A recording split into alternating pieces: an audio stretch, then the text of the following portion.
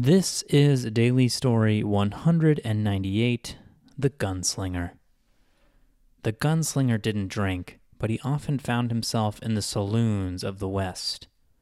Heard Los Tigres came through here recently, said the gunslinger, eyeing the barman.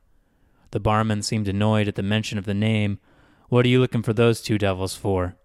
The gunslinger held up a bounty notice. He had pointed to the sizable reward for Los Tigres. Well, they tore through here about a week ago, robbed my friend's establishment, the general store across the street, rode off west. Beat him within an inch of his life, too. The gunslinger headed west, too, closing the gap on Los Tigres.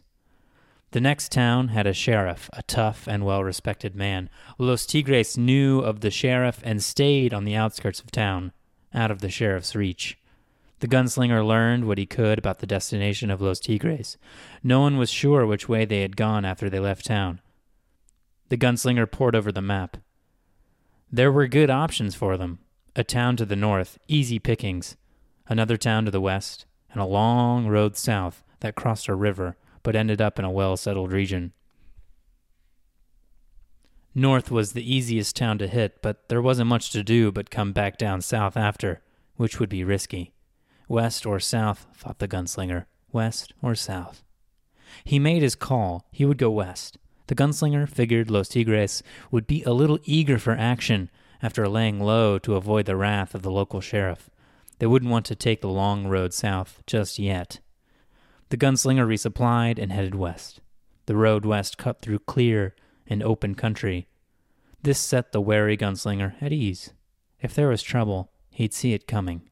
The road went past a grove. It was a good mile from the road, but the gunslinger eyed it with suspicion. That's when the older of the two tigers leapt from the shallow trench he had dug to conceal himself. The second tiger followed suit. The gunslinger had ridden into their trap. I take it you hid your horses in the grove? Asked the gunslinger. Get off your horse, slowly, ordered one of Los Tigres. We heard there was a bounty hunter after us. You should have known better than to hunt tigers, said the other. The gunslinger dismounted and was instructed to drop his weapons. He complied. He had no choice. He was fast on the draw, but he wasn't that fast. What do you want? Asked the gunslinger. More than you can pay, said the one holding him at gunpoint. These are nice, said the other, examining his two dropped pistols. Who put the bounty on us? Asked one. Judge Abbott, answered the gunslinger. Who else is looking for us? Asked the other. Just me, said the gunslinger. Show me the bounty, said one, curious as to how much his head was worth. It's in my inner pocket. Can I reach for it? Asked the gunslinger. No, I will, said one of the tigers. The tiger held his gun and walked to the gunslinger. The gunslinger eyed the other tiger.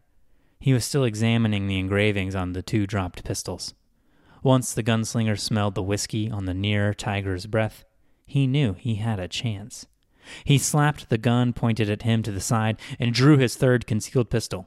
He shot the first of Los Tigres dead in the chest, then the head. He turned to the second half of Los Tigres and shot him too. Why does everyone love to talk?